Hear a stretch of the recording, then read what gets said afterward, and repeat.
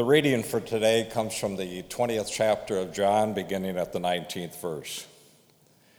When it was evening on that day, the first day of the week, and the doors of the house where the disciples had met were locked for fear of the Jews, Jesus came and stood among them and said, "Peace be with you." After he said this, he showed them his hands and his side.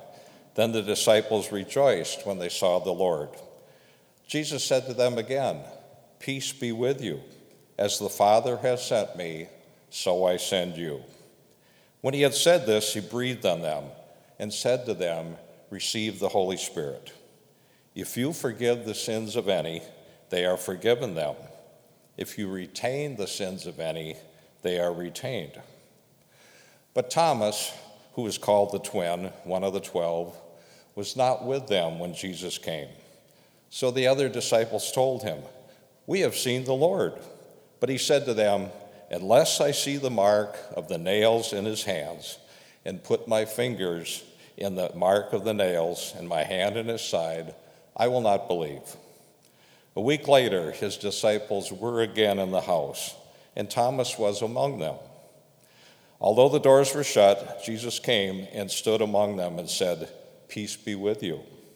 Then he said to Thomas, "Put your finger here and see my hands. Reach out your hand and put it in my side. Do not doubt, but believe." Thomas answered him, "My Lord and my God." Jesus said to him, "Have you believed me because you have seen me? Blessed are those who have not seen and yet have come to believe." Now Jesus did many other signs in the presence of his disciples, which are not written in this book. But these are written so that you may come to believe that Jesus is the Messiah, the Son of God, and that through believing you may have life in his name. The gospel of the Lord. Thanks be to God.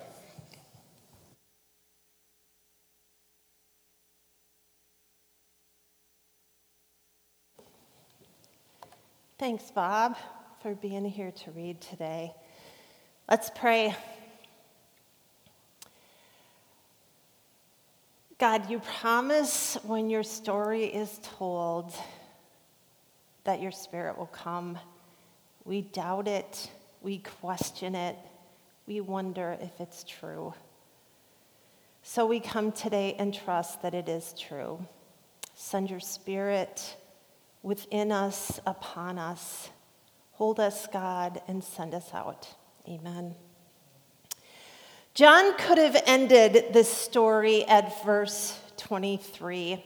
It would have been a fine story of the resurrected Jesus coming to the disciples as they hide in fear, and then in that moment, breathing into them the Holy Spirit. And we could have just assumed that all the disciples were there that day to receive this promise and call from Jesus. But John must have felt that leaving the story there would miss a key part of resurrection, because not everyone was there that day. Thomas had to hear from the other disciples that they had seen the Lord. And hearing about it wasn't enough. So Thomas had the guts to demand that he too be a part of the experience of seeing firsthand the crucified and risen Jesus. And somehow, Jesus knew as well that something was incomplete. Someone was missing. Because he showed up again, this time Thomas was there to see for himself that resurrection did not erase the humanness of Jesus. The marks of death remained on the body of the one who had personally called Thomas and the others from the beginning, who had fed, healed, and taught, going out to encounter regular people and places to proclaim that God had come for them. And so, every year, this is the gospel story, the Sunday after Easter. I don't think the resurrection story is finished without its telling. I remember July 2016. Bishop Ann Svenningsson came to Mount Olivet. A large group gathered in the fireside room. She wanted to get to know us, to hear about our mission in this little corner of Plymouth, where we have experienced God, where we were feeling called, and what was important as we looked to call a new associate pastor. She then asked us to be open to all candidates. She was not vague in the language she used. She said, I want you to be open to all candidates, regardless of gender, age, race, or sexual orientation. And I'm sure she gives the same spiel to every church she visits. And she personally visits every one of the 150 plus churches in the Minneapolis area synod when they begin to call a new pastor. And I'm sure she says this because it's easier for a church to decide in advance what kind of leader it thinks it needs, instead of allowing the Spirit of God to breathe into a call process like the Holy Spirit that Jesus breathed into the disciples in the story we hear today from the Gospel of John. Since the very beginning, the church has put requirements on who was worthy enough to lead the church. For some reason, feeling like they had to protect Jesus. This has been the central debate of many fights and rifts, deep hurt, and why people have left the church and social statements created.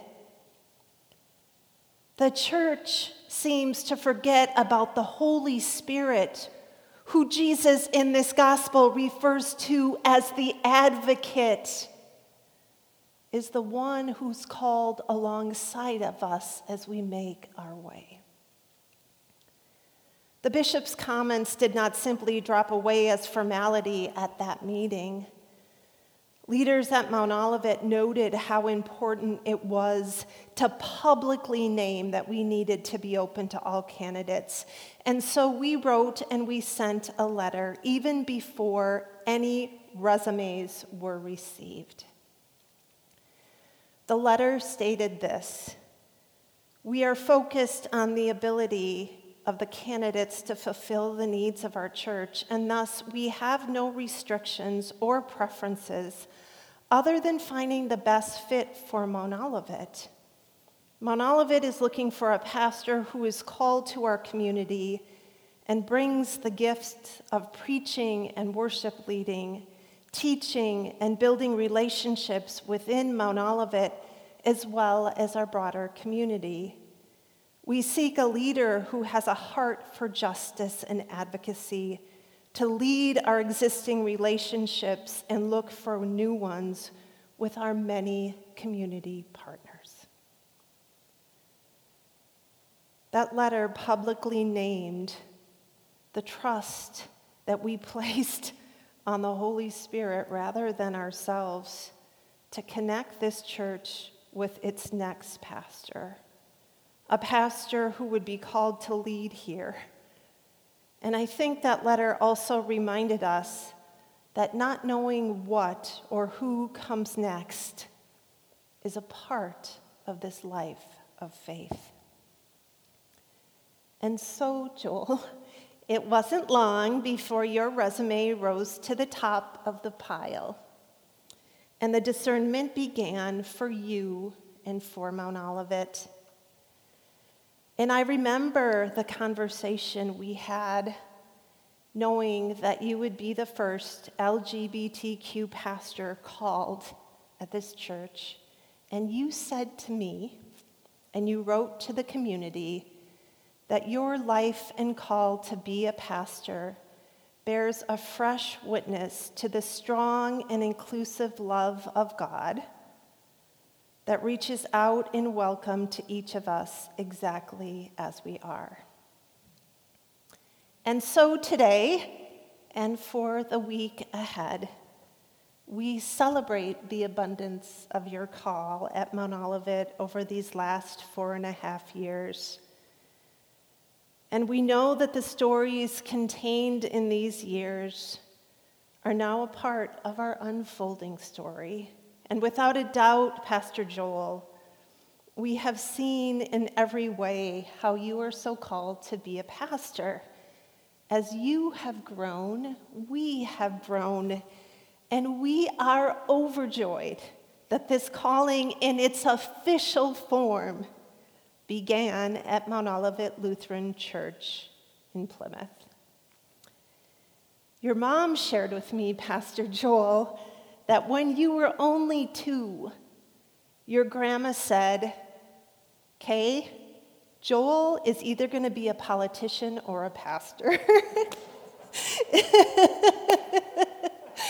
Even that young, your grandma noticed your interest in others and your boundless communication skills emerging.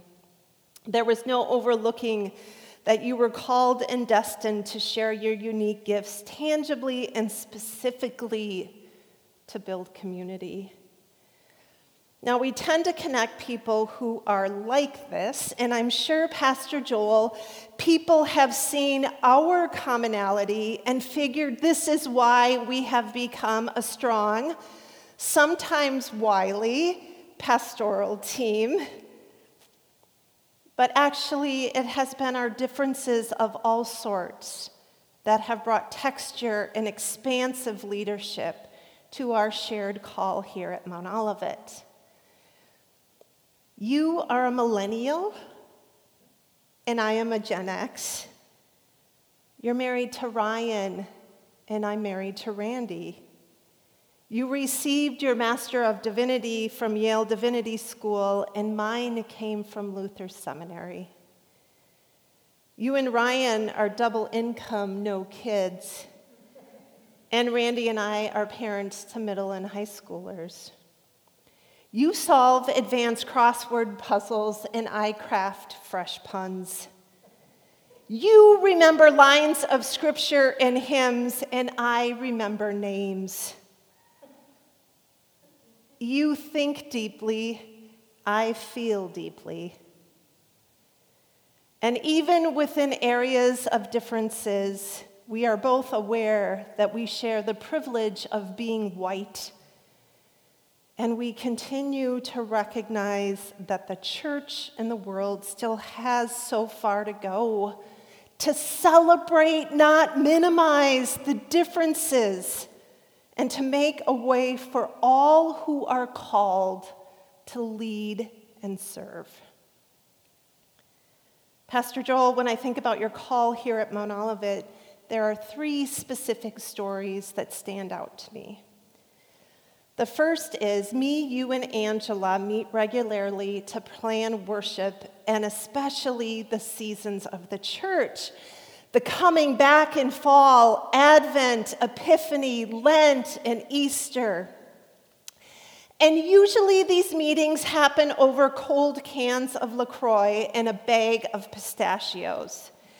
And we rack our brains to find a theme that speaks to who we are here at Mount Olivet and where God is calling us in that time. And then we pick scripture and music, and we write prayers and plan for ways that the community can find meaning in worship and other opportunities. And it is you always, Pastor Joel, who offers to write the liturgy, so that the prayers, the confession, and the blessing connect all of this together. And it takes a lot of time, and it requires way too many reply all emails to bring this together. And it's exhausting work, and we wonder if it's worth the time. Will anyone even notice? And you are always the one to bring me back when it feels like too much. And you say, Beth, this matters.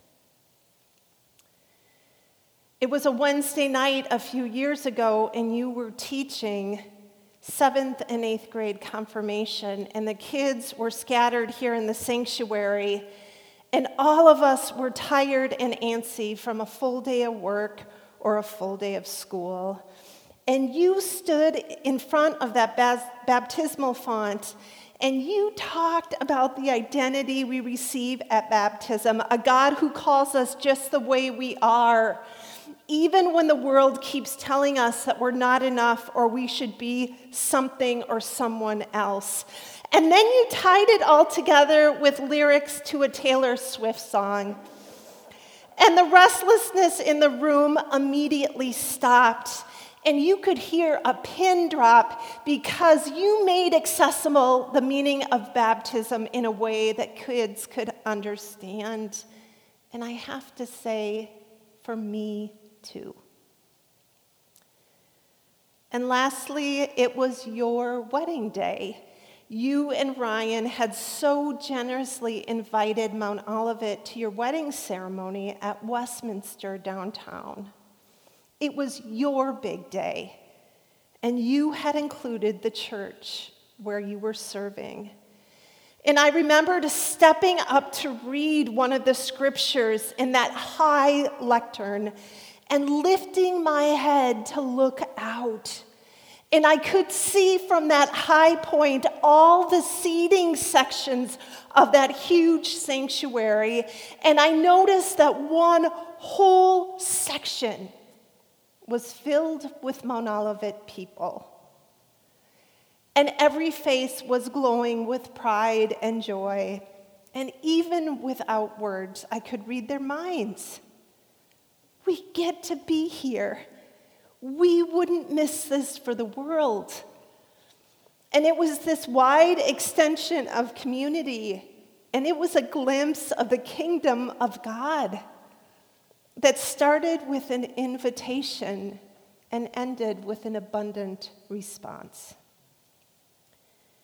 You see, you have shown us, Pastor Joel, what it means to be called, and to proclaim that each of us is called in all the fullness of who we are. And the different ways is a gift we receive from each other. And that's what it means to be community. There's plenty of fear right now. We tend always to see the scarcity rather than the abundance. And I know I forget to trust. And I forget that I don't hold all of this on my own. And that is why we gather, whether it's in person or online or back and forth, to hear these stories that take us from unbelieving to believing and around again, because resurrection finds us when we are unsure of the next step, not knowing what comes next. And we see, like Thomas, that Jesus never leaves the humanness of our bodies or the woundedness that we both cause and hold. And the presence of God continues to come in the dailiness of this life. This is the holy ground. When we embrace the differences, when we look around to say who is here and who is not, and to know in all of the foolishness, imperfections, and missteps, we are each called, and we need all these varied calls as we make our way. And God's vision is to share all of this together. That is where community is formed and abundant life is found. Emily Dickinson wrote, "Not knowing when the dawn will come, I open every door." Pastor Joel, thank you for opening doors so we could see the dawn.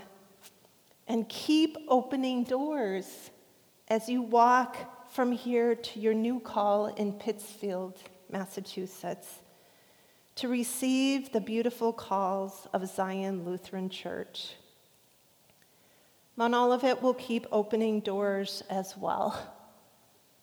And even when the door seems shut, resurrection will still find us to breathe life again, to call us forth. Amen.